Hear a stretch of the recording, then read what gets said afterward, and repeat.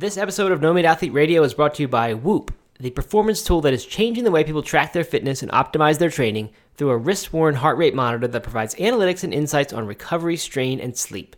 Learn more at whoop.com. That's WHOOP.com and use code NOMEAT at checkout to save 15%. Hi, this is Hope. This is Kareem. Hi, this is Katie from Washington, D.C., and you're listening to No Meat Athlete Radio.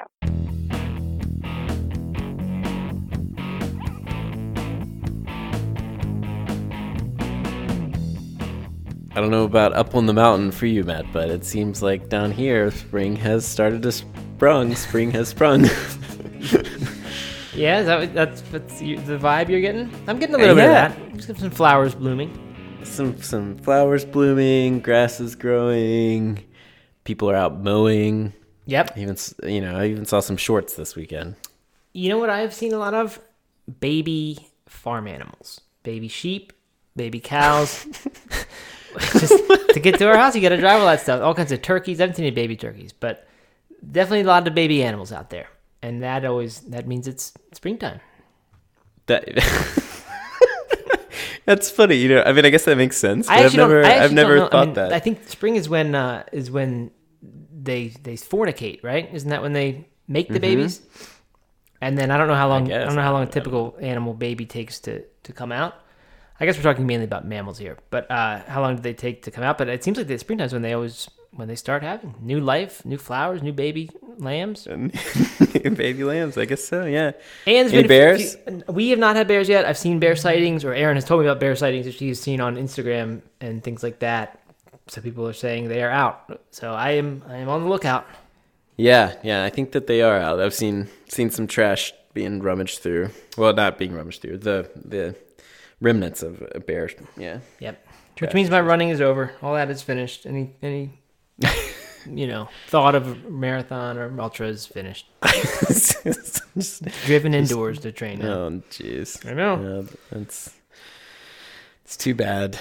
It is. That's our place in nature, though. We're not meant to be out there with the animals, I don't think. Oh, Matt, what are we going to do with you? But, yes. No, but it feels, the energy is feeling like, so Katie is taking a gardening class this year. Have I mentioned this? Did I mention it on the podcast? You've talked about your gardening aspirations a little bit, but I don't think you've talked about it. Class. Well, last year we planted a garden for the first time ever, really, like a true garden. And I would say it went okay. It went as good as you would expect for people who have no idea what they're doing. But we had a lot of fun with it, and Eliza had a lot of fun with it, so that was great. But this year, Katie has decided to take it more seriously. So she's taking this 8-week class on gardening, and has gotten super into it. Of course, we're not planting anything yet, right, really, but we're prepping ground and everything. And and the other day we went, and she was like, "I just need to pick up a couple tools that I thought we had all the gardening tools that a man would need, but apparently we do not." And there were some crazy Korean digging things. Just like all these crazy tools with so many different names and things that I don't know. It was really funny, but these tools are amazing. I will say that. I don't know why we do things the way we used to do them. Why most people use like the little shovel and all that stuff. Right. You don't need it. You have all these way better tools. This is how they started. This is how farms began, Doug, and how you're going down the path. Pretty soon you're going to have a factory farm you're operating. It's supposed to be technology free. You're supposed to be out there on your hands. No tech. No, there's no tech. These are all hand tools. It's still technology.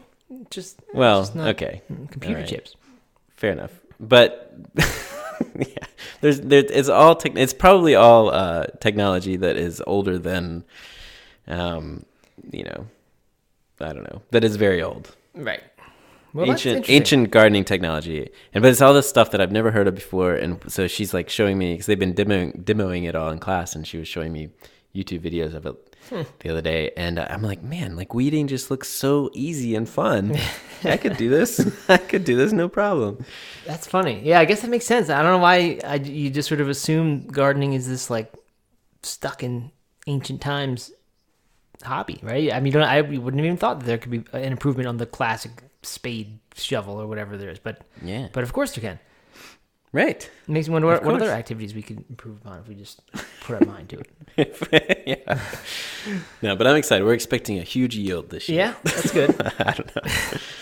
How much did all the tools set you back? More than I would think. Like how many years of food do you need to produce before you pay for those gardening tools? Yeah, probably at least 3 or 4 years to cover all the new tools. That's the problem. I think gardening is awesome, and I love when we have it. Aaron is the gardener in our family. I am not really, but I love the stuff that comes in from that garden, but I always cannot, I mean, it's just like, okay, well, I guess it's worth it to be able to say we grow our own stuff and feel like we grow our own stuff. But like the cost of the soil and all the stuff, I guess if you're good and you can do whatever you do to your own soil, but we always buy all these things and it just, I don't know. It seems there's a lot of money to be saved by doing your own garden. Maybe there's if you do it right or at enough scale. Yeah, well, I mean, I think if you compost yourself, and so the other big thing this year is, or that she's taken away that she wants me to do this year is something, or us to do, is something called double digging, where you basically like have different microbiomes inside the soil, and you don't want to mix them all up. Like you don't when you're plowing, you like take dirt that's a foot below and kind of flip it and that kind of thing. You don't want to do that. So it's like all about this way of removing different layers of dirt, putting it on like a tarp, mixing that up, and then putting that down. I mean, it's super it's super time consuming. She was trying to explain to me. I was like, when do you think we're gonna do that? But I guess it's good for like 5 years. So we're gonna just kind of do maybe half the garden this year and half the garden next year. Man, well, good for you. It's fun. I mean, I can appreciate a good new hobby like that. It's exciting. Yeah. And I mean, definitely to see your own stuff get produced, that is fulfilling for sure. Good for you. Well, everything good in the Matt Fraser world? Everything is pretty good.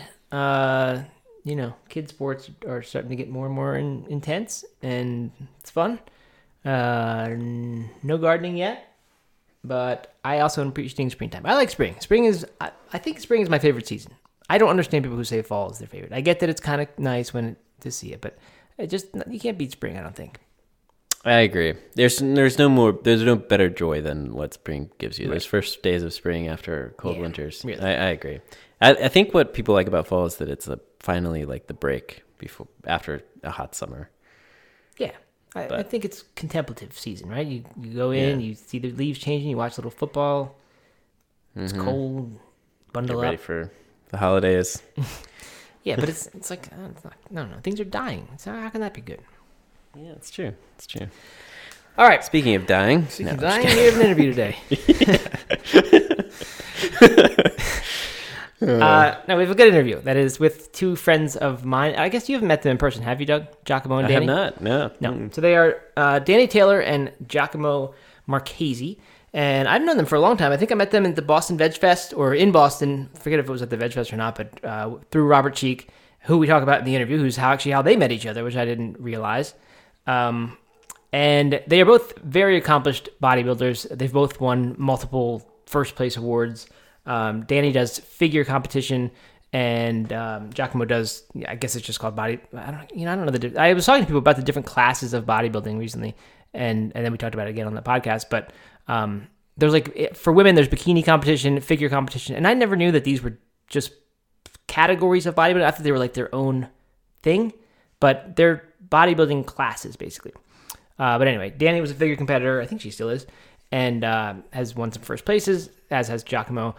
Both certified in the eCornell plant-based nutrition course, as well as physical, or what's it called? What's PT? Personal trainer certifications. Mm-hmm. And both really just knowledgeable. I've spoken on them several years on the Vegan Cruise with them on their the athlete panel. And I give my answers that are always the typical kind of like, well, lifestyle, do what's easy, small steps, all that kind of stuff. And they also have that habit change, orientation that I do, and thinking how important it is to focus on that stuff. Otherwise, all the knowledge in the world doesn't matter.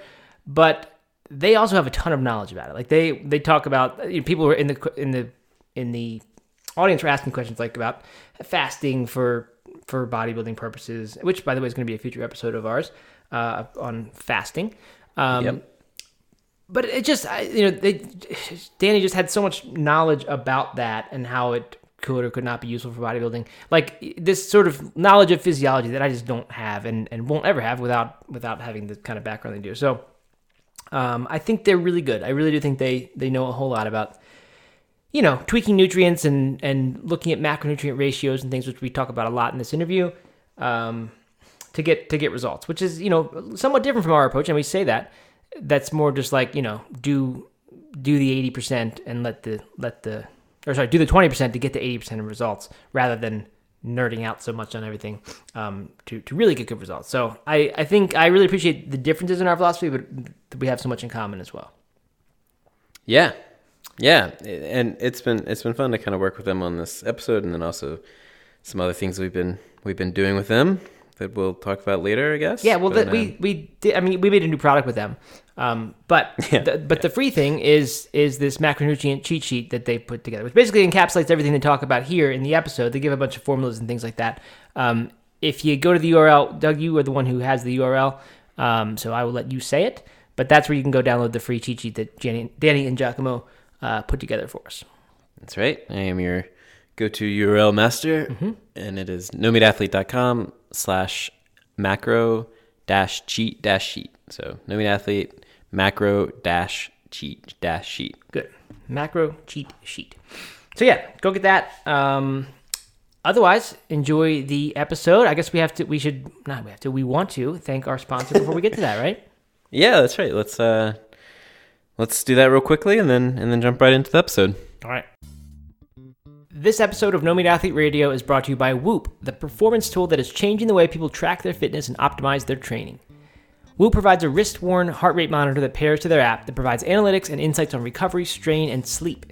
That's what makes Whoop so unique. It helps you know when your body's recovered or when it needs rest by getting to know your nervous system through heart rate variability and quality of sleep. It even has a built-in sleep coach that looks at the user's day and previous sleep performance and provides optimal sleep times to ensure the user is fully recovered the next day based on their performance goals. Matt, have you been using that sleep coach? I have, and I used it a bit. Yeah, every time I would be sitting, doing something at 9:30, and this little notification would pop up and be like, if you want to be rested tomorrow, if you want to be recovered, then you better go to sleep. And I'm like, okay, all right. It's like your mom is there. Well, it is, but it worked, I was like, all right, I gotta wrap up what I'm doing and get to bed early. I don't know, there's something about it. It's like your iPhone has, a little, you can set sleep reminders or whatever, but I just ignored those. This one felt different because I feel like it actually knew a little bit about me. I feel like it's a coach there. It doesn't feel like just some machine. Right, exactly, yeah. Whoop monitors heart rate 100 times per second, 24/7 to give you full insight into your day so you can optimize the way you train, and it automatically tracks workouts and gives strain scores that let you know how strenuous training was on your body and see even more data like average heart rate, max heart rate, and calories burned. And there's nothing more satisfying than seeing 8,000 calories at the end of the day. 8,000 calories burned? Yeah. After a big long run or something. Oh, after an 11-hour long run? Yeah, I'm like, oh man, I can eat anything right now. Yeah. Yeah, you and Scott Jurek are burning 10,000 calories. Oh, and Michael Phelps as well are burning 10,000 calories a day. Yeah. To learn more about the band, app, and insights, visit whoop.com. That's WHOOP.com. And when you're ready to get started, use code NOMEAT at checkout to save 15%. Whoop. Whoop. Hey, it's Matt. Before we get to the interview, just wanted to give you a quick heads up. We had some technical difficulties with this one and actually lost my entire audio track from this interview. So I've had to go back and do my best to replicate my questions, remember what I said, and re-record those. So if it sounds a little bit choppy or even more awkward than I typically do, then I hope you'll bear with me and still enjoy the interview. Thanks. Hey everyone, Matt and Doug here with Danny Taylor and Giacomo Marchese, two longtime friends of mine who are vegan bodybuilders, personal trainers, and co-founders of the Plant Built, which is the vegan bodybuilding team that you see competing all over the world, who I've known for quite a while. I think I met you guys back in Boston, maybe in 2011 or so. But for all that time, I never had any sense that Danny, you were a professional hula hooper. Your Skype handle gave it away. Yeah, so when Giacomo and I moved out to Portland, Oregon back in 2008, it was right after the big economy crash, and jobs were pretty hard to come by. But I was hula hooping as a hobby. So it's like a circus performance. It's kind of like a cross between dance and acrobatics, but with a hula hoop. So if you think of like gymnastics floor routines with a hoop, kind of like that. And I was just practicing in a park one day, and somebody asked if I would like perform at their kid's birthday party. And it turned out to be a pretty steady paying gig to work at different celebrations and events, just hula hooping for people. And then that led to fire eating and some other circus acts. But yeah, that feels like a different life. Yeah. Wait, okay, so you've actually eaten fire? I sure have, yeah. I wouldn't recommend it. It's not great for the teeth. So, like, what's the trick? Is there a fire eater's code that would prevent you from revealing how it's done? It's pretty much what it looks like. There's no trick. You're literally just putting that fire out in your mouth. So, at your own risk, I suppose. Wow, so professional fire eater and hula hooper.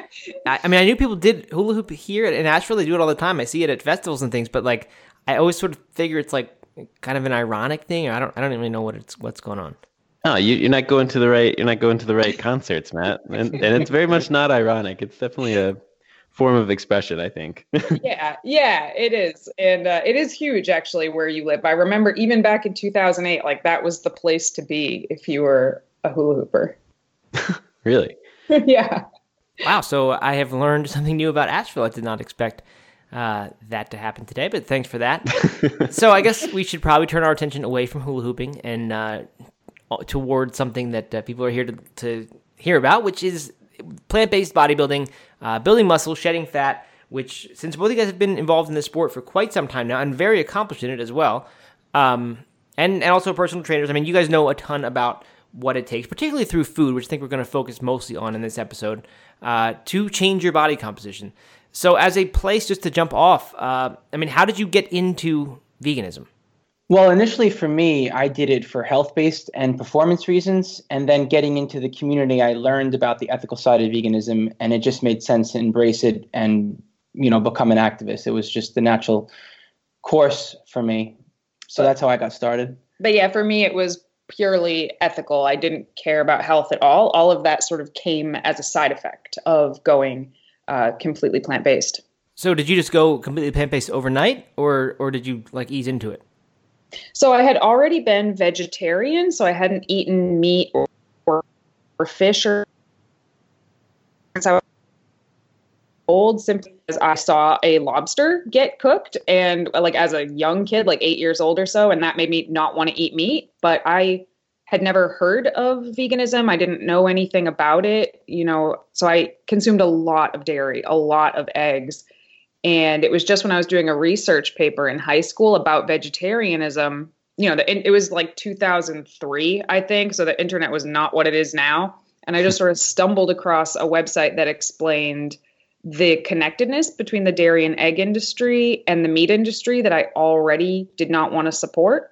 And I just decided to give up dairy and eggs and animal byproducts overnight without knowing literally what I was doing at all. I just knew I didn't want to support it. So where did you grow up? Haverhill, Massachusetts. It's like this tiny, tiny town right on the New Hampshire border. Were your parents and, was your family supportive of a big switch like that? No. When I decided to stop eating meat, actually, I was about 8 years old.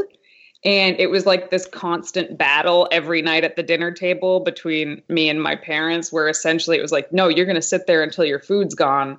Until finally I was like, well, now I'm just staying up past my bedtime. So it was like, and so eventually they just kind of let me stop eating meat. But when I said, okay, guys, I'm not going to eat dairy or eggs anymore, they were like, my dad actually cried because he was like, you're going to die. Obviously that didn't happen, but, not super supportive, but at 17 years old, kids going to eat what they're going to eat at that point. Right. So Yakima, were you, you said you got into it for performance reasons. Were you doing bodybuilding stuff already, or what kind of exercise stuff were you doing at that point? I started getting into strength training to be able to make it onto the tennis team in high school. And then I kept up with collegiate sports. And then after that, I started wanting to do bodybuilding competition. Through that, I learned about nutrition. And then I, also wanted to worry. I also wanted to think about my health and the health of my family. And people in my family were getting ill. And I said to myself, let me do some research. And all the evidence was pointing to going dairy-free and vegan. And that's kind of what led me there. And so through wanting to help someone who fell ill to heart disease, I decided to lead by example. And then I decided to myself that eating more nutritionally dense foods and going plant-based, essentially vegan, right, would also help my performance in the gym. And of course, I was scared and I didn't know if that was going to work. But I ditched the whey protein for pea protein at the time. It was the only thing I could find. I'd scoured the internet back in, 2003, and it was so hard to come by. But I found a gentleman by the name of Mike Maller, and he was advertising pea protein. I said to myself, let me make the switch. The amino acid profile is the same. Long story short, I kept eating what I needed to eat, in terms of food, calorie-wise, protein-wise, all that jazz. And I just kept getting stronger and kept performing at a higher level as I continued to train. Yeah, I mean, I feel like now we hear a lot more about bodybuilders and people, just who have these massive muscles and do it on a plant-based diet. But, this was 10 years ago or something? I mean, I feel like back then it was probably pretty radical to think that you were being able to do this on a plant-based diet and still get as strong and lean as you wanted. Oh, it was totally weird. People thought I was a freak. I mean, nowadays, there's tons of social validation out there. I think in large part that has to just do with the world being a little too connected. But also I've seen a major movement, especially in the past 5 years or so. So it's nice that there's community surrounding veganism. Okay, so it sounds like then for Giacomo, veganism came after bodybuilding, and Danny, you started bodybuilding after you went vegan. Or actually, I guess I know what you've done is figure competitions from what I've seen. Is that like a class of bodybuilding? Yeah, so figure competitions, bikini competitions, and then there's another category called physique. And they all, in my opinion, fall under the bodybuilding umbrella. So it's just different criteria for like what the judges are looking for. But Giacomo had been bodybuilding long before he went vegan. And when I went vegan, I guess I didn't mention this before, when I actually went vegan, I was 210 pounds at 17 years old. And by going vegan, like I said, I did it just for ethics. I really didn't give a crap about my health at all, but I started dropping weight. And it was the first time in my life I realized that what I was eating really was showing up on my body. Up until that point, I thought I just had bad genetics. And after I started losing weight, I started deliberately learning about nutrition, deliberately learning about strength training, not bodybuilding, but just how to lift weights. And essentially, it was a trainer who told me that I would not be able to build any more muscle because I refused to eat eggs or have whey protein. That's really what sparked my interest in sort of proving this person wrong. So it was almost out of spite initially. But yeah, my actual competitive bodybuilding career didn't start till many years later, but the passion for physique transformation through a vegan diet and weightlifting started back in about 2007, 2008. So just a couple of years after I went vegan. Do you go back to that trainer and send them like Instagram photos and stuff of you all the time? Actually, really funny story now. We live in a small town. Now she will sometimes send her plant-based clients to me because she is like, well, this girl proved me wrong. She knows what she's doing. So I'm going to send these people that I don't know how to help over to Danny. And it's really come full circle. She definitely has a different opinion now. Danny, I want to go back to you saying you had been overweight as a kid because we happened to speak on a panel discussion for vegan athletes at the Holistic Holiday at Sea cruise that we were all on just like 2 weeks ago. And there you said something that struck me, which was that you said your whole family was overweight and that, it was just sort of accepted that that's how you were. And you said you never really thought about it. You didn't feel badly about it. You just thought this is the way things were, which I think is really interesting because I think there are quite a lot of people who feel that way and have kind of just been trained by their parents that their family is overweight or that they're big boned or whatever. And they just have this kind of built-in excuse that makes it okay. But when in fact so much can be changed through your diet and lifestyle. Yeah, I mean, the vast majority of my family is not just overweight, but like morbidly obese, like very, very overweight. So even though, or I guess like growing up every year, I would get heavier and I would get heavier and I would get heavier, like through childhood, through my teen years. But I just thought that was like kind of what happened when you grew up, like that it was just normal to put on 15 pounds every single year from the time you're in elementary school all the way through high school, because that's what was happening to everybody in my family. So I didn't grow up with this like deep self-loathing of my body shape or anything like that, because I just thought that that's just how my family was. So I really was totally okay with it. This never started as I'm going to set out to lose 100 pounds journey. It was just when I dropped dairy and eggs, I would say probably in 3 months, without trying at all, without eating particularly healthy or nutritious food, just from cutting dairy and eggs, I ended up losing about 30 pounds in 3 months and didn't even notice it until I just happened to step on a scale one day. And I was like, who knew?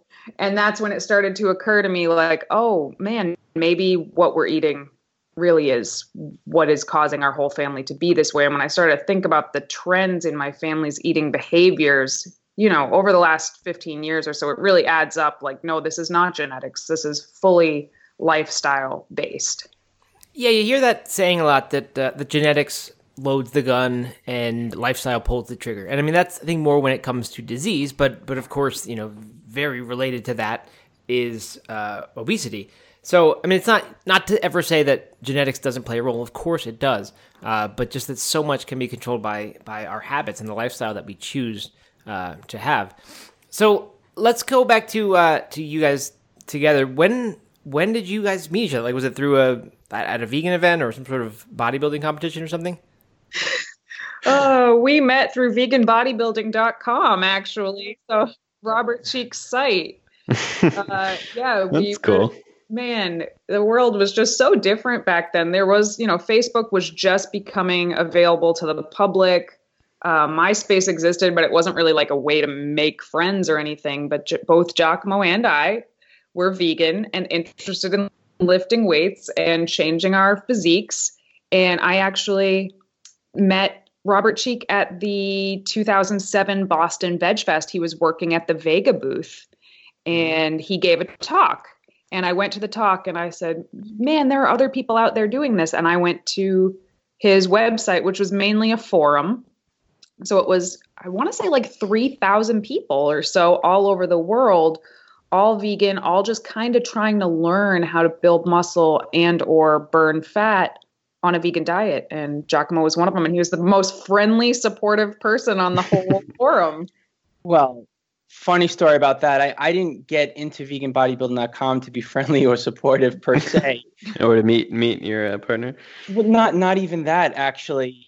Robert and I had connected on MySpace, and I was looking for someone else who did the vegan bodybuilding thing. I thought I was a complete anomaly, and then I see him on MySpace, and he puts me in his top 8. I'm like, oh, cool, we're friends, we're buddies. And then all of a sudden, I disappeared from his top 8, and I'm like, what happened? And I'm like, all right, I have to see what this guy's all about. So it was kind of like one of those friendly, competitive things. I was like, let me get onto his site, and then I just realized, I just did what I love to do, which is be a part of the community, and I found acceptance there and a way to connect with others. And then Danny and I connected completely by chance.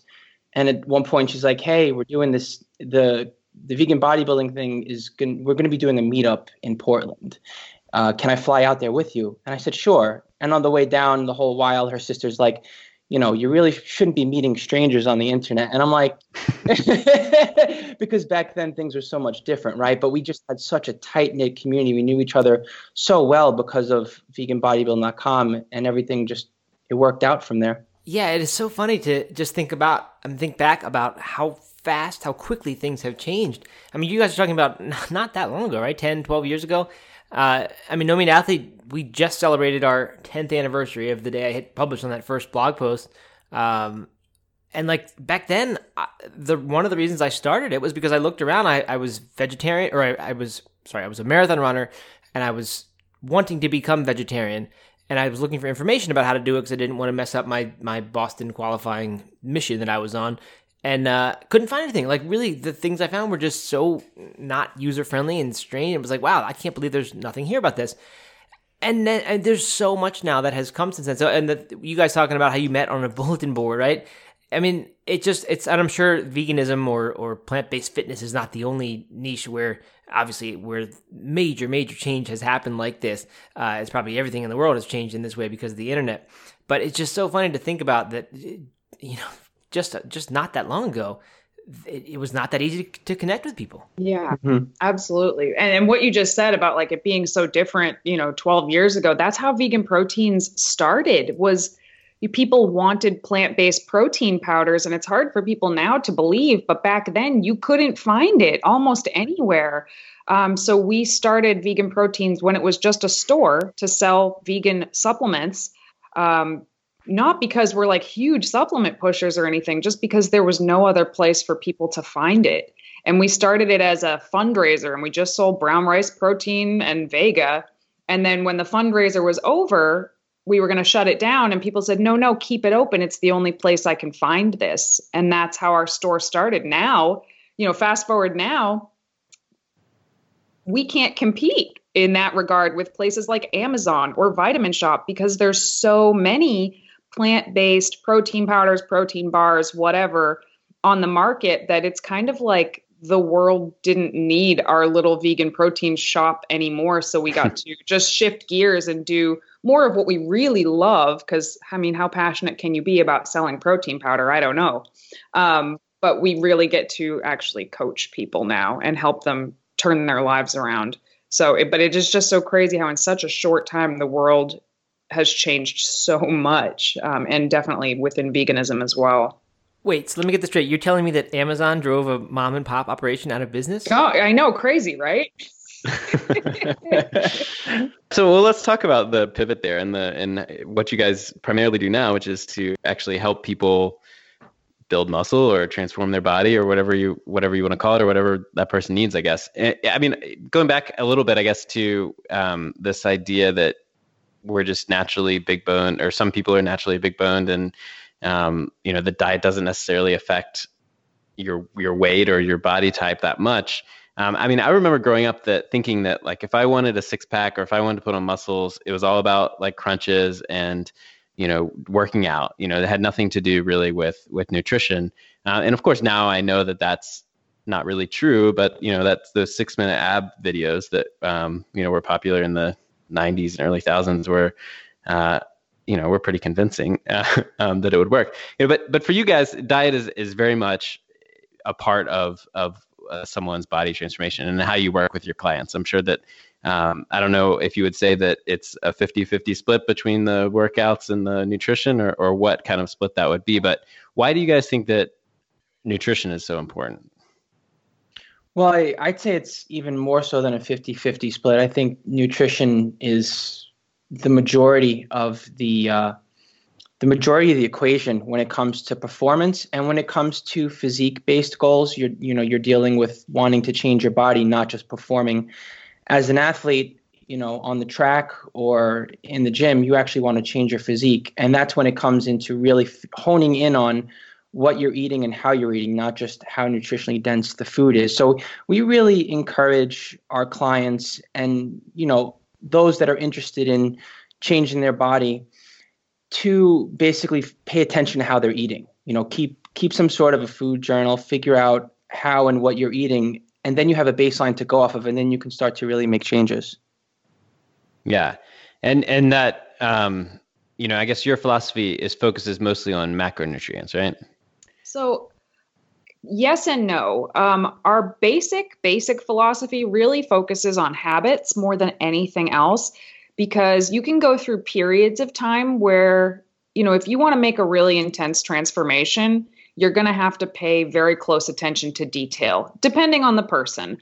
If you're already pretty close to your goal and you just kind of need to get over the hump, you've really hit that plateau that's giving you a hard time, paying attention to details like how many grams of this, that, or the other are you getting in is going to be really helpful. But for the vast majority of people, you're going to be able to make great progress just paying attention to your daily habits. And I think that's why we get along with the no meat athlete philosophy so well is, although, you know, you guys are definitely on the endurance side of things and we're more on the strength-based sides of things. I think we're kind of coming from the same place in terms of like the biggest pieces of the puzzle are habits and general behavior change. Yeah, absolutely. I mean, that is exactly why I think we tend to get along pretty well when it comes to these you know, how to make health changes, and despite differences perhaps on the surface about you know, macronutrients versus micronutrients versus just saying I'm going to eat whole foods and that's it. I think we have so much in common there. I really like what you said about the fact that for most people, you know, you don't need to focus on super specific things. You can get really good results by just doing the simple things, by changing your habits and making good choices. It's like that 80-20 principle, the Pareto principle that everybody seems to know these days, that you get 80% of the results from 20% of the effort in a lot of different areas. And I believe this is one of them. But if you're someone, so like for most people, that's fine, right? They'll take the 80% of the results for the 20% of the effort, and that is wonderful. But I do think, like you said, there are people who need more than that, who want that 100% of the results, or you know, more than 80% of the results, or they're at a time in their life when they need that, or they're dealing with some obstacles that require that. And that, for me, is the time when you need to put more effort in and be hyper-specific about things. And I think that includes things like really high-level performance in sports or trying to lose a lot of weight. Would you agree that that is the time to focus on macronutrients? Which, by the way, if someone doesn't know what macronutrients, what we mean when we say that, we're talking about protein, carbohydrate, and fat, as opposed to things like vitamins and minerals and other nutrients that are in food.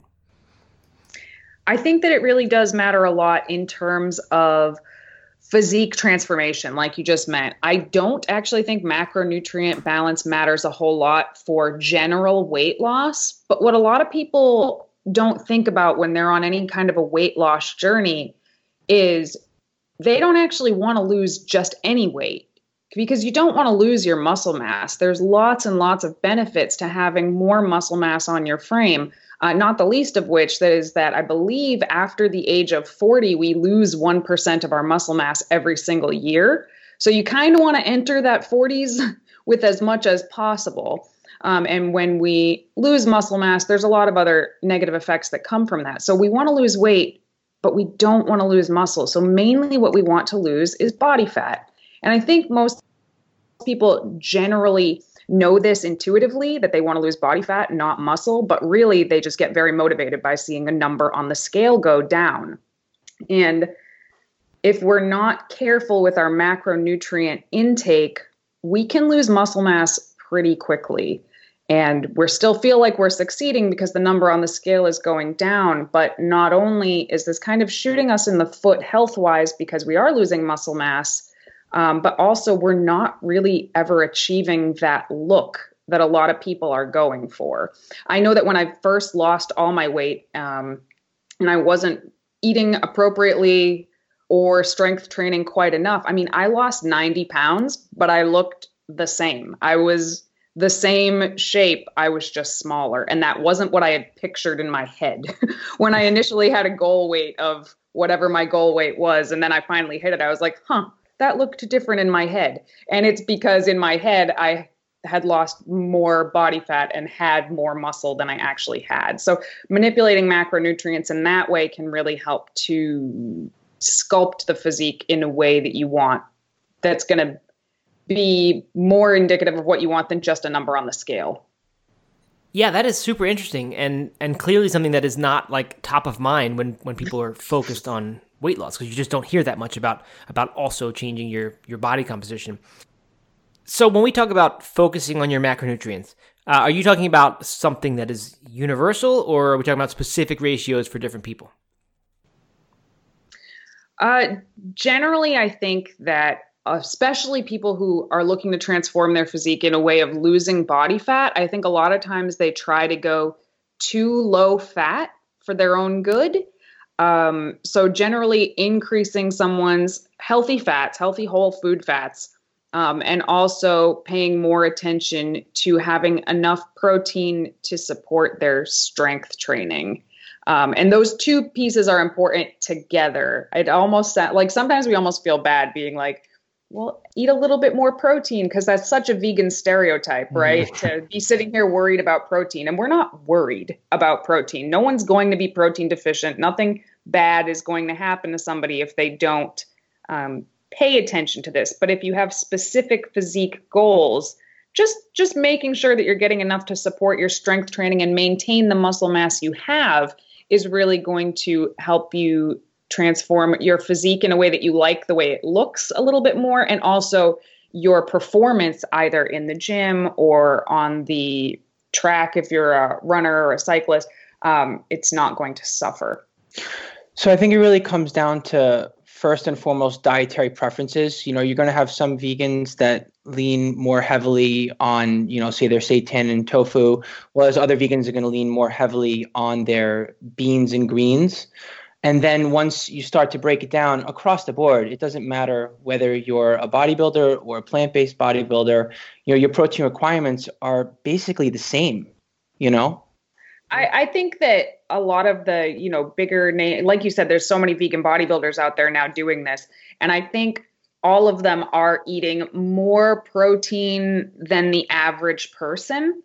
Whether they're being super deliberate about it or not, I think really comes down to metabolism, because there are some, you know, bigger guys out there, their metabolisms are just on fire. They can eat 5,000 calories a day. So if they're just eating beans and greens, they're getting tons of protein just because they can eat so much. Whereas a smaller woman with a slower metabolism might have to pay a little bit more attention to making sure that they're eating more protein dense foods to still sort of hit that amount for them.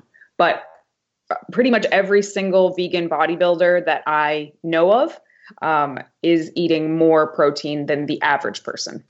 Okay, but what about like an XYZ number that people can hear and take home and apply? Like, you know, this much carbohydrate, this much protein, this much fat.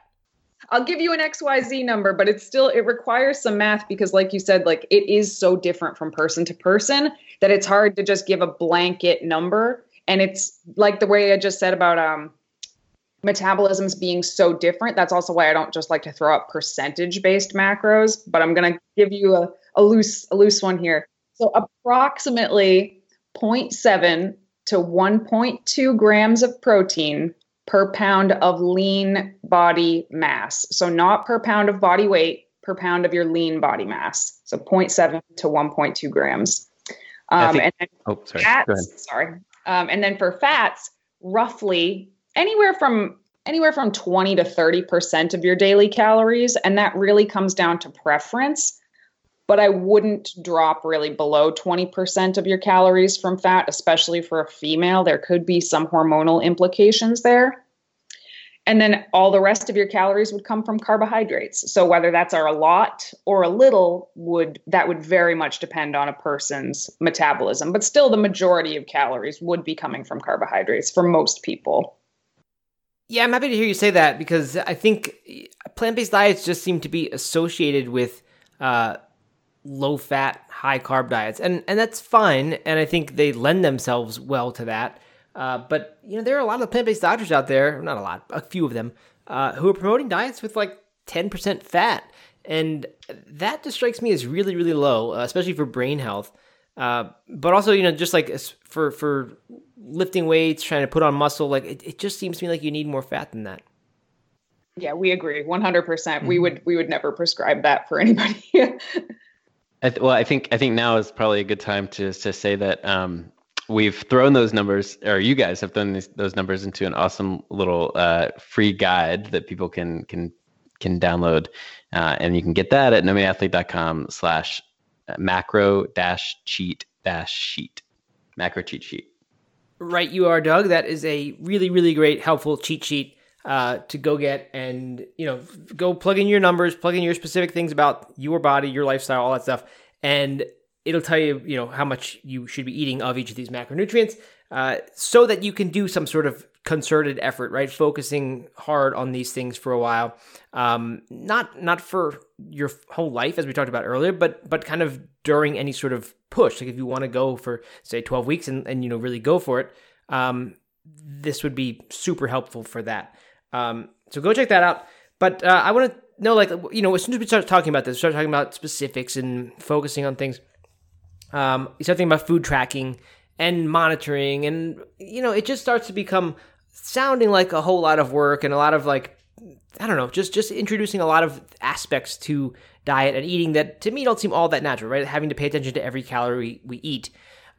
Is this the type of thing that, like, is it necessarily have to be? Do you have to do that for an entire period of 12 weeks, or is it something where, like, you'll track maybe for a week or two, and then you kind of get used to it, and then you start to notice what most of your meals look like, and then it kind of becomes more intuitive, and you don't necessarily have to track every calorie after that? No, exactly. No one's saying you have to live a certain way when you're learning a skill over the course of 12 weeks, and there's no harm in honing in on that, keeping a food journal for a week, deciding whether or not you want to do this sort of like 4 to 12 week experiment on yourself, and then you'd be surprised what you can take away from it without having to be detail oriented with your food tracking. Like, you don't necessarily need to think about calories or macros or even portions per se, because you've focused on it for a couple of months or so, or 84 days or whatever it is.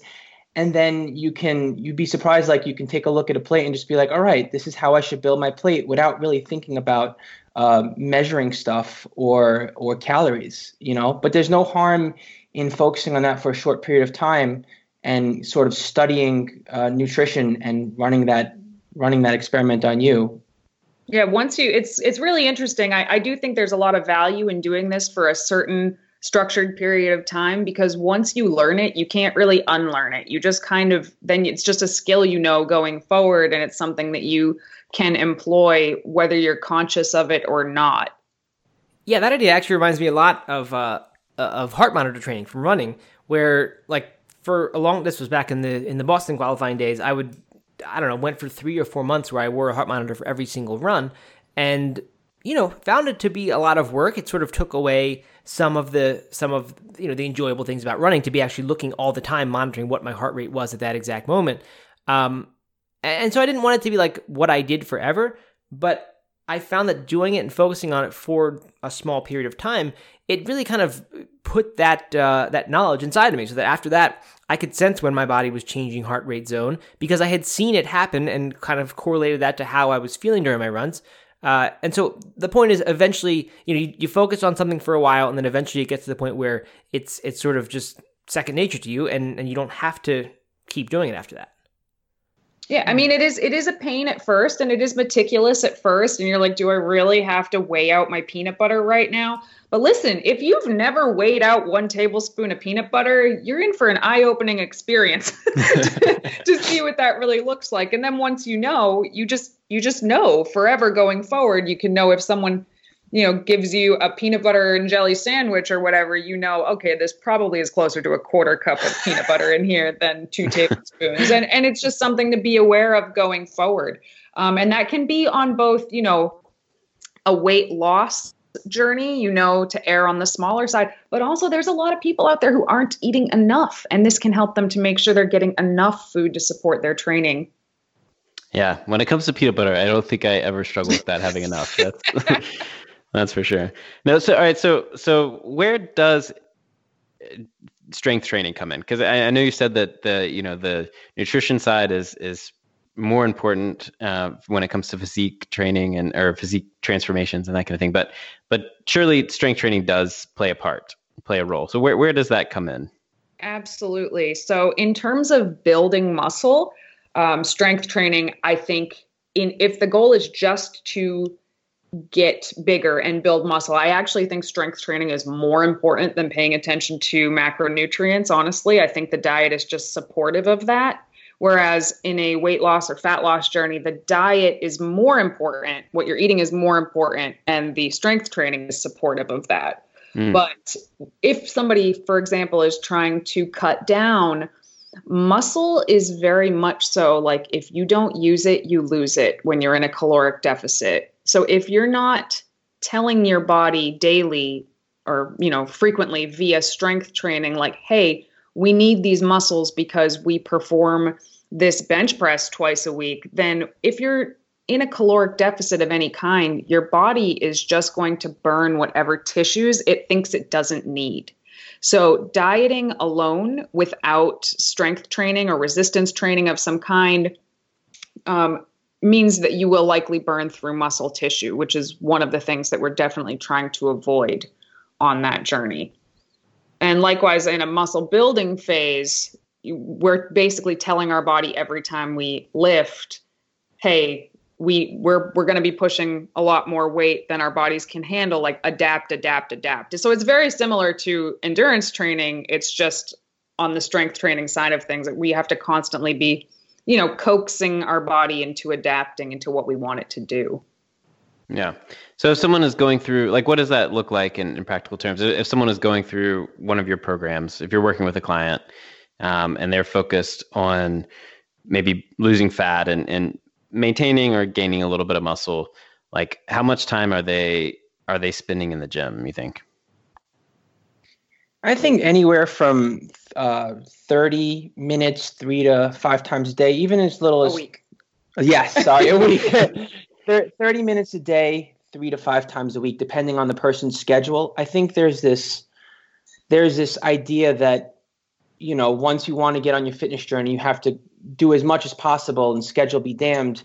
And that becomes more stress than it's worth. And what it winds up doing is it actually hurts someone's results. So we're all about doing things in a practical sense, because consistency is ultimately what's going to get you to your end goal, not how hard you can push over the course of, say, 3-4 weeks and then burn out and then start again 2 months later, And you get a lot done in 30 minutes if you're focused while you're there. So essentially you want to be lifting an amount of weight that you can safely lift. That's obviously the most important thing, is to be safe all the time. But by using compound movements that utilize lots of muscle groups at the same time, like a squat, a deadlift, a bench press, a pull-up, things like that, and lifting, I would say like 1 to 2 reps from failure is going to be enough stimulus to tell your body, like, okay, we need to grow new tissues here.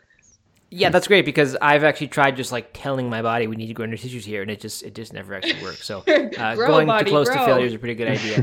When you guys say 1 to 2 reps from failure, you mean going up until you are, you think in 1 or 2 more reps you would fail. Exactly. Yeah, because especially when you're training alone, if you're training alone, you don't want to be going to failure.